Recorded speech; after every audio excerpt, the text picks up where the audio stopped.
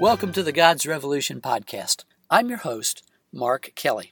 In our podcast, we talk with interesting people who understand that true justice arises out of personal transformation and that broken souls and communities experience transformation through redemptive personal relationship with God's people. We hope these conversations will help you understand how you can join God in His revolutionary work of restoring justice to our broken world. In this episode, we're talking with Brad Brisco about a couple of the biggest barriers that keep Western Christians and churches from effectively sharing the good news of God's kingdom. Brad is a longtime church planting catalyst and now directs bivocational church planting efforts for the North America Mission Board. He breaks down our misunderstandings of what the church is and even of who God is, and explains how we can begin to equip and activate all the people of God to engage in God's mission right where we live, work, and play. Brad joins us by phone, and just as a heads up, it was a stormy day, so the audio is a little less than perfect. To make it more interesting, we even had a couple of freight trains rumble by. What Brad has to say, however, is crucial, so it's worth paying close attention. Brad, welcome to the show. Hey, thanks, Mark. It's great to be with you today. You know, I see regular reports about how badly our society struggles with loneliness and isolation in the broader society, and I also see it in my men's group at church. The book, Next Door as It Is in Heaven, that you co-authored with Lance Ford a couple of years ago, is a real eye-opener in regard to how we've come to be so fragmented in our personal and social lives. And that fragmentation clearly plays a role. It's an obstacle to the spread of the gospel. It causes us to be more ineffective as believers and congregations in our mission to make disciples of Christ. And my understanding is that you're convinced that our failure to completely and genuinely engage our neighbors with the gospel is rooted in a widespread misunderstanding about the nature of church and of mission, and that perhaps we only find the solution to the first problem when we correct the second. Would you talk with us a little bit about the why of both church and mission? Yeah, that's really good. I like what you just said, Mark. Now I'd be in 100% agreement with you that we do live in a time of fragmentation. The level of isolation and loneliness is just off the charts throughout North America in the neighborhood we live. And I certainly think who better than us, followers of Jesus, we have the solution or the answer for that. And who better than us to kind of step into that loneliness and isolation and bring the gospel. But like you said, over the last, I would say, probably 10 years, maybe longer, I just have an increasing conviction that before we can talk about the practical kind of reneighboring our neighborhood, the practical aspects, kind of the missionary behaviors and activities in our neighborhoods and in our workplaces, social spaces, in our communities, I've just grown increasingly convinced, as you just said, that we need to start with the why before we talk about the what or the how. So in other words, I'm convinced there's some kind of theological foundations, or sometimes I'll use the language paradigm shifts, that we need to seriously consider before we actually begin practical missionary behaviors. So I'll often use the language as you just did of why before the what and the how. So I sometimes kind of, in a silly way, I'll say if you've been churched for a very long time, or if you've been discipled by American evangelicalism, there may be some things that we need to unlearn and relearn. So for me, I actually think there's about a dozen really of these kind of paradigm shifts or theological foundations that we need to reconsider. But two of those that I think very much ought to inform the way we think of our neighborhoods and the way we engage our neighbors.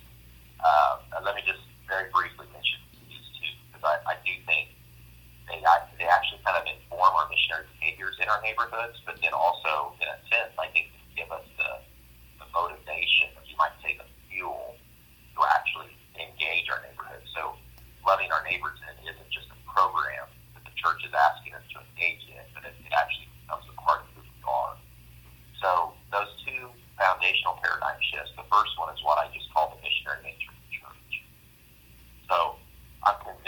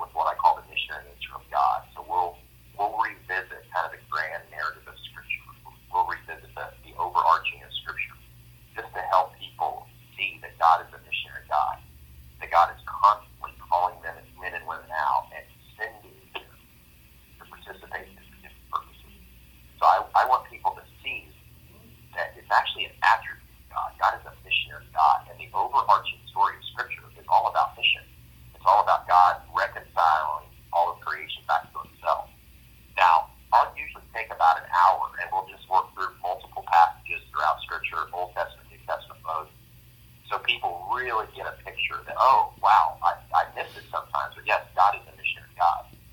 Well, the reason that's important is I'll say that the nature and essence of the church is rooted in the missionary nature of God. So in other words, if God is a missionary God, and I believe he is, then we as people are missionary people. So another way I'll say that sometimes, but I'll say the church doesn't just send missionaries. The church is the missionary. So we do send and support missionaries, and that's a good thing. But we need to see that we individually and collectively, we're the missionary. So I like to say, you need to see that you are a sent missionary person, and then collectively the church is a sent missionary people. Well, where the paradigm shift comes into play there is that the vast majority of people, I would argue, in the church today, they don't see themselves that way. They don't see themselves as a missionary. You know, if you ask most people in the church, hey, what's a missionary? They would talk about the paid professional. They would talk about the person that we send to foreign fields and faraway lands. They wouldn't see that they're actually a sent missionary person. The way we'll say it a lot of times is where you live, work, and play. So you've been sent to where you live for a purpose. You've been sent into your workplace for a purpose. You've been sent into the social spaces you've been having throughout the week for a purpose. So they need to see themselves as a sent missionary person. But then also that they need to have a paradigm shift in the way that they see the church collectively. And I think most people today, they either see the church as what I would call a place where certain things happen. So the church is actually this place that people go to one day a week at a certain time of the day to do certain things. Or I would say actually most people, the majority of people in North America today, they actually view the church as a vendor of religious goods and services. So the church is actually a place they go to consume of religious goods and services like great worship music and preaching and youth programs, children's ministries. And so where the paradigm shift needs to come into play is I want to help people in the church get a new understanding of the nature and essence of the church, that they see the church as a called and sent people of God. We are, of course, a gathered people, but we're also a scattered people. So you see how that first paradigm shift, I think, helps to inform the way we neighbor, because we begin to see that we live where we live for a purpose. God has actually sent us there to think and behave like a missionary. So that's a huge paradigm shift, I think, for most people. But I'm just convinced that until we see ourselves as sent missionary people, we just won't engage our neighborhoods the way we've been. And then just real quickly, let me tell you the second one, and then we can talk about this more if you'd like. But the second paradigm shift for me is kind of the other side of the same coin, and it's what I call incarnational mission. So I do think as you started this podcast, you said there was kind of two big whys. You know, it's about the church and mission. But the first one is we need to see we're a sent missionary people in the church.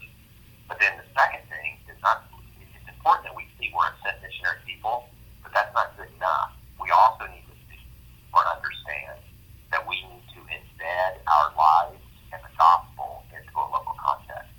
So yes, we are a sent people, but also we need to take responsibility for it. We need to put down roots and stay in a particular location. And I would argue one of those locations is our neighborhood.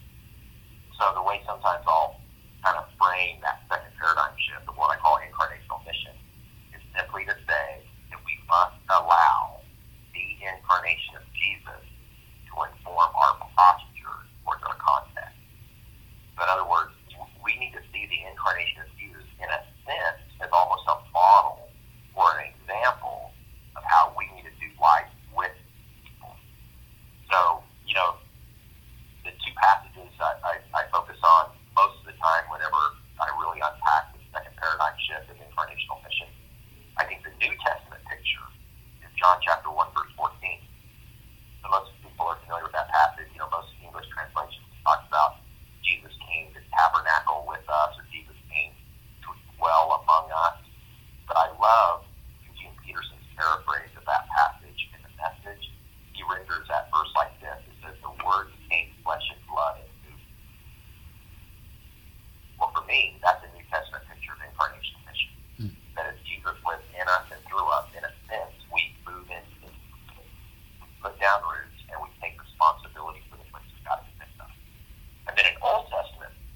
picture for me of the incarnational presence is Jeremiah 29, where the Israelites, God had sent them into Babylonian exile. They didn't want it there. They hated there. That the Babylonians were wicked. They were in a very hostile land.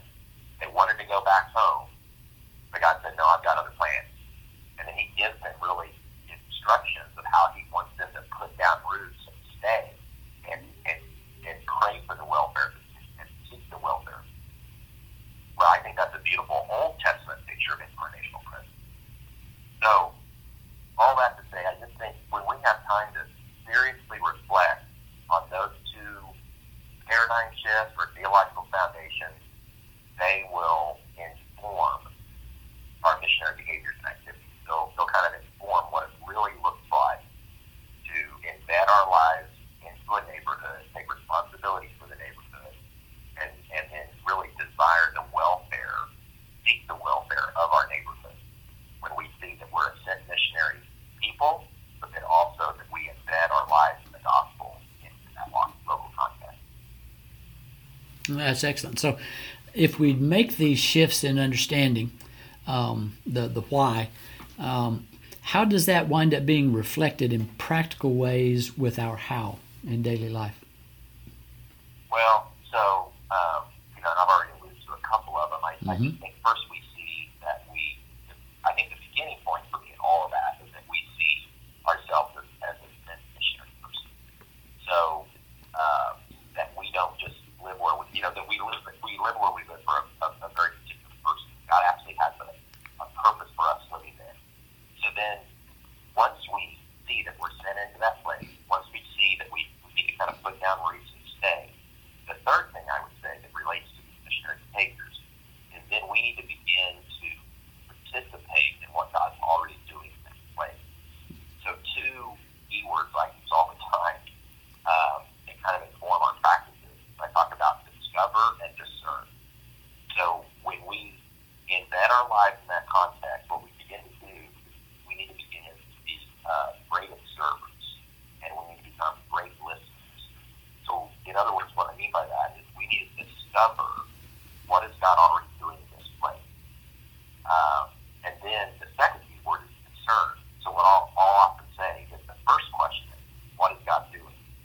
Then the second question is, in light of our gifts and resources, how does he want us to participate? So instead of moving into a neighborhood and thinking we have answers to whatever questions people might be asking, or instead of coming in with, strategies and techniques that we made up before we moved in, instead we discover and discern what God's doing and how he wants us to do it. So that's actually kind of a third paradigm shift that I'll often talk about. I'll just call it participation in the Missio Dei, and Missio Dei is just a little Latin grace in the mission of God. So once we see ourselves as sent into a context, once we kind of put down roots, then we begin to pay attention.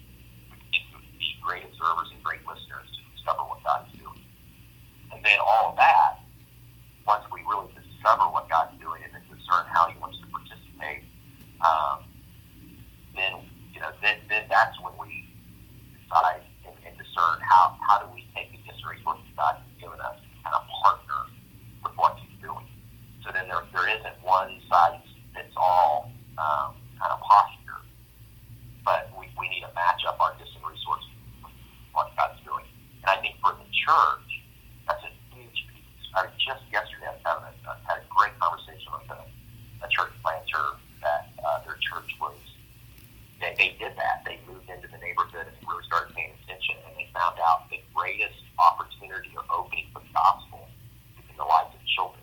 But there were just hundreds and hundreds of children in this neighborhood. So they didn't know that until they moved in. They began paying attention. They began listening and observing. And one of the greatest, there was two big needs the kids had. One was a lot of them didn't eat on the weekends. And then the second is they really need people to help them read. And so they called it feed and read. But there was just this huge need that they didn't know about until they really started paying attention and listening. So then they were able to match the gifts and resources of that church plan to the real needs that that particular community had. So I just think it's really important because then it moves away from being about how our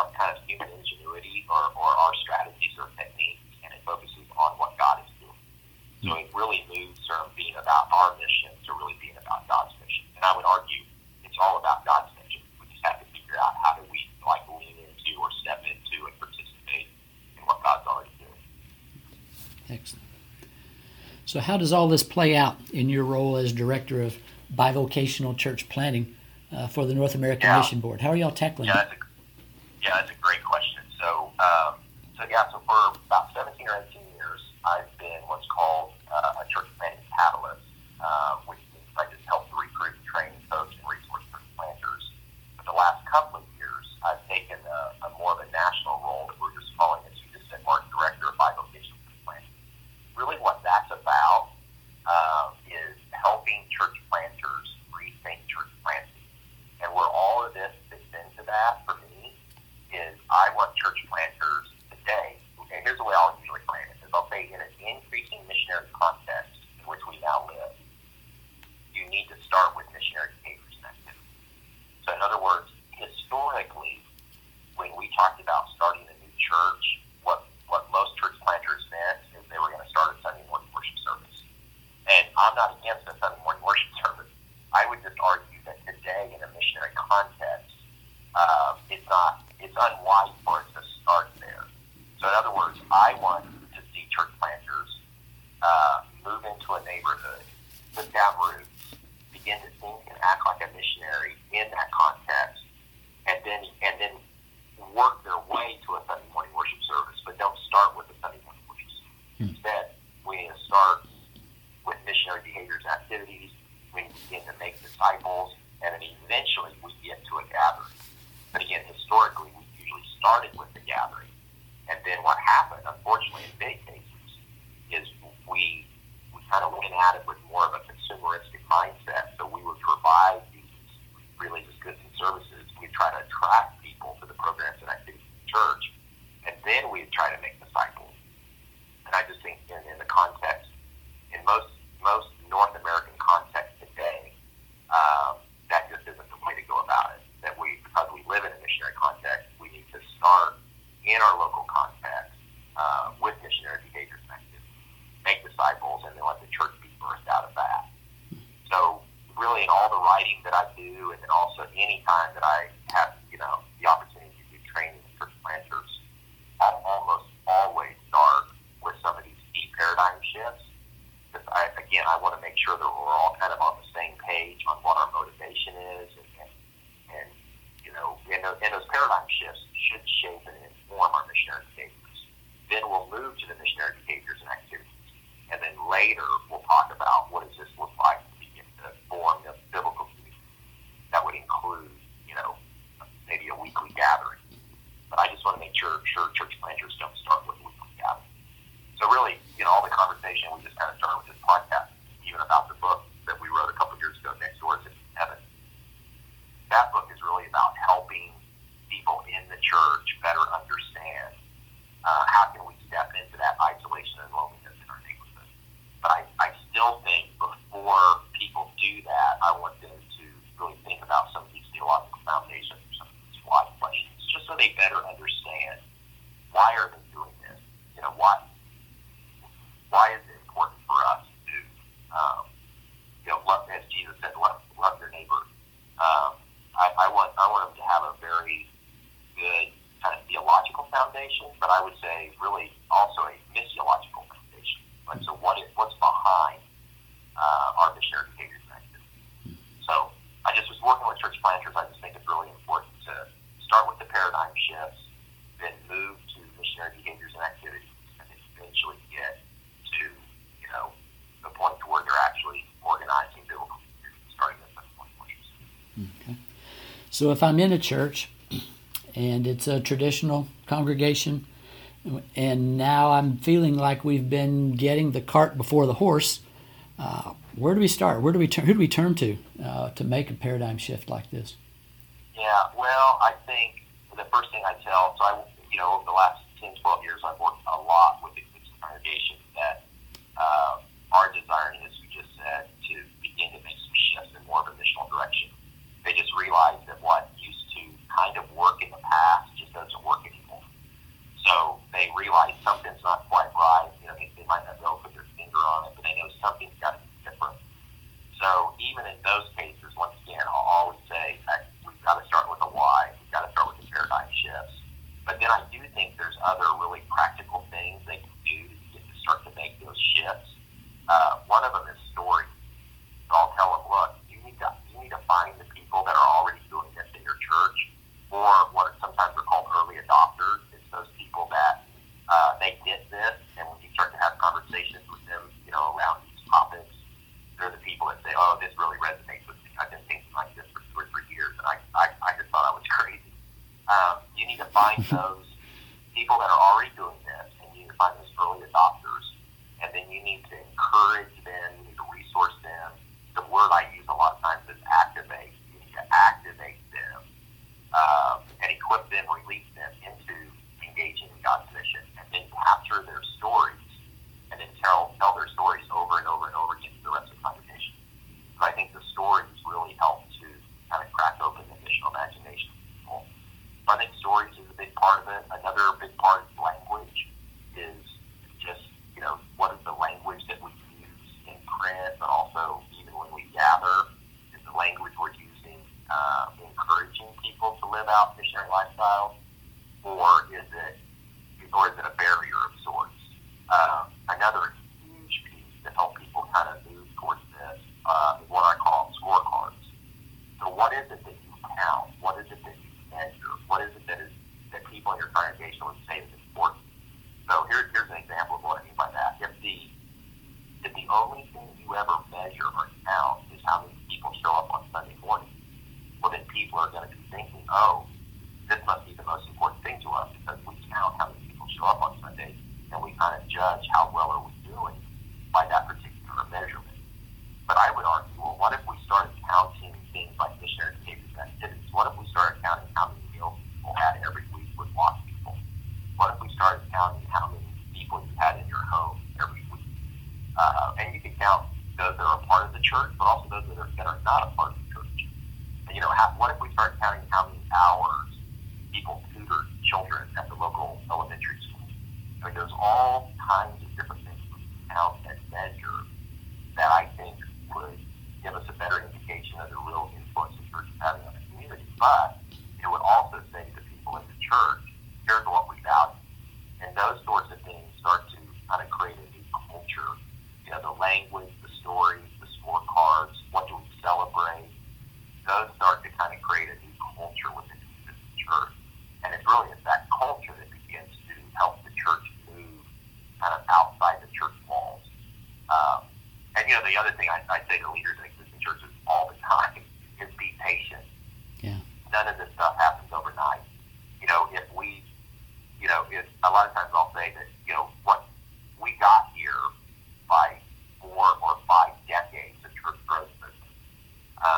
So people have kind of like been discipled into a particular way of thinking about the church that's all about Sunday morning. And I'm all for Sunday morning. I'm not diminishing that. I'm just saying that can't be the only thing. We need to help people see their intent people and they think but I'll tell people you have to be patient, because we've been discipled into that particular way of understanding church mission, and that for most people that's not going to change. So you can't just preach a 4-week sermon series and think that all of a sudden everybody's going to get it.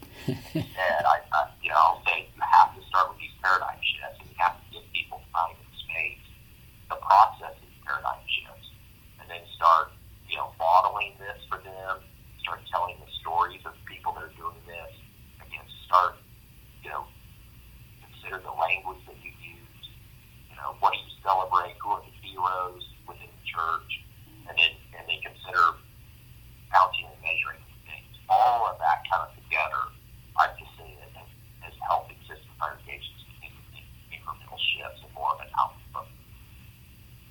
That's excellent. So can you suggest some resources that will help folks dig deeper into this and begin making a shift? Yeah, there's just been a lot of really good writing the last really 10, 15 years, I would say. Another theme in all of this that's I think is very important is what I call biblical hospitality. That is a chapter that I wrote on that in our book, Next Door to 7. But probably my favorite book on biblical hospitality is written by a woman named Christine Poole. It's Bohl, but it's called Making Room. And she gives kind of a historical view of hospitality in the church, but that's probably my number one favorite book on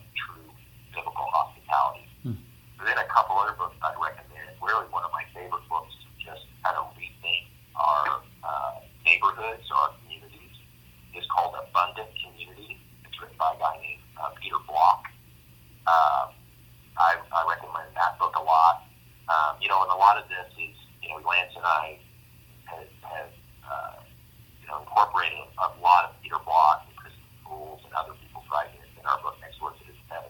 But then also I've got some friends out in Denver that wrote a book a few years ago called The Art of Neighboring. That's also very helpful. And then for real practical kind of missionary activities, behaviors, I would highly recommend another book written by a friend of mine. His name is Michael Frost. He wrote a little book called Surprise the World. And it's about just real simple missionary rhythms that we can all live out in our neighborhoods. So those would be kind of 3 or 4 of my favorites that I think are just super practical, kind of good places to start. Yeah, thank you. So how can our listeners follow you? How can they get in touch with you if they want to hear more of your thoughts on these things? Well, there's a blog that I've been doing for, gosh, it's probably been close to 50 years now. The address of that blog is missionalchurchnetwork.com. So it's missionalchurchnetwork.com. And so really, anytime I read anything that I think would be helpful to people about missionary behaviors or paradigm shifts or neighboring, any of that, I'll post it on that blog. So, if someone would go there, they'll see there's lots of different posts and articles on all these topics. There's links to other resources and sites that I think are helpful. And then also, I use social media a lot. And again, I really use social media more as like to point people to resources. So, Twitter is probably a pretty good place to connect. So my Twitter account is just my name, Bradley Brisco. So it's just at Bradley Brisco, and Brisco is without an E. A lot of times people like to put Brisco, but it's just Bradley and then Brisco, Brisco. But really, either the blog or Twitter or a couple of just super easy ways to connect. That's excellent. We'll have links to all of those books as well as to the blog site and your Twitter account in the episode notes on our website, godsrevolution.net. Brad, I'm deeply grateful for the time you spent. This has really been just excellent. Well, I appreciate it, Mark. Yeah, there's not a whole lot that I enjoy talking about more than the paradigm shift and just what are the implications of that on the way about our lives, what God has given us. Yeah, I know time is precious, and we're grateful for your gift of time. Thank you. All right, thank you. It's good to have some time with you, and love the conversation. Thank you for joining us for today's podcast. We have links to Brad's blog, as well as the great resources he mentioned, in the episode notes on our website, godsrevolution.net. If you have a heart for issues of kingdom justice, please visit our sister site, multiplyjustice.net, which is a clearinghouse for information about a wide range of justice issues, as well as various types of helpful resources and also contact information for trusted partners who can help you do justice in whatever arena God is calling you to serve. The God's Revolution podcast is a production of the Multiply Justice Network.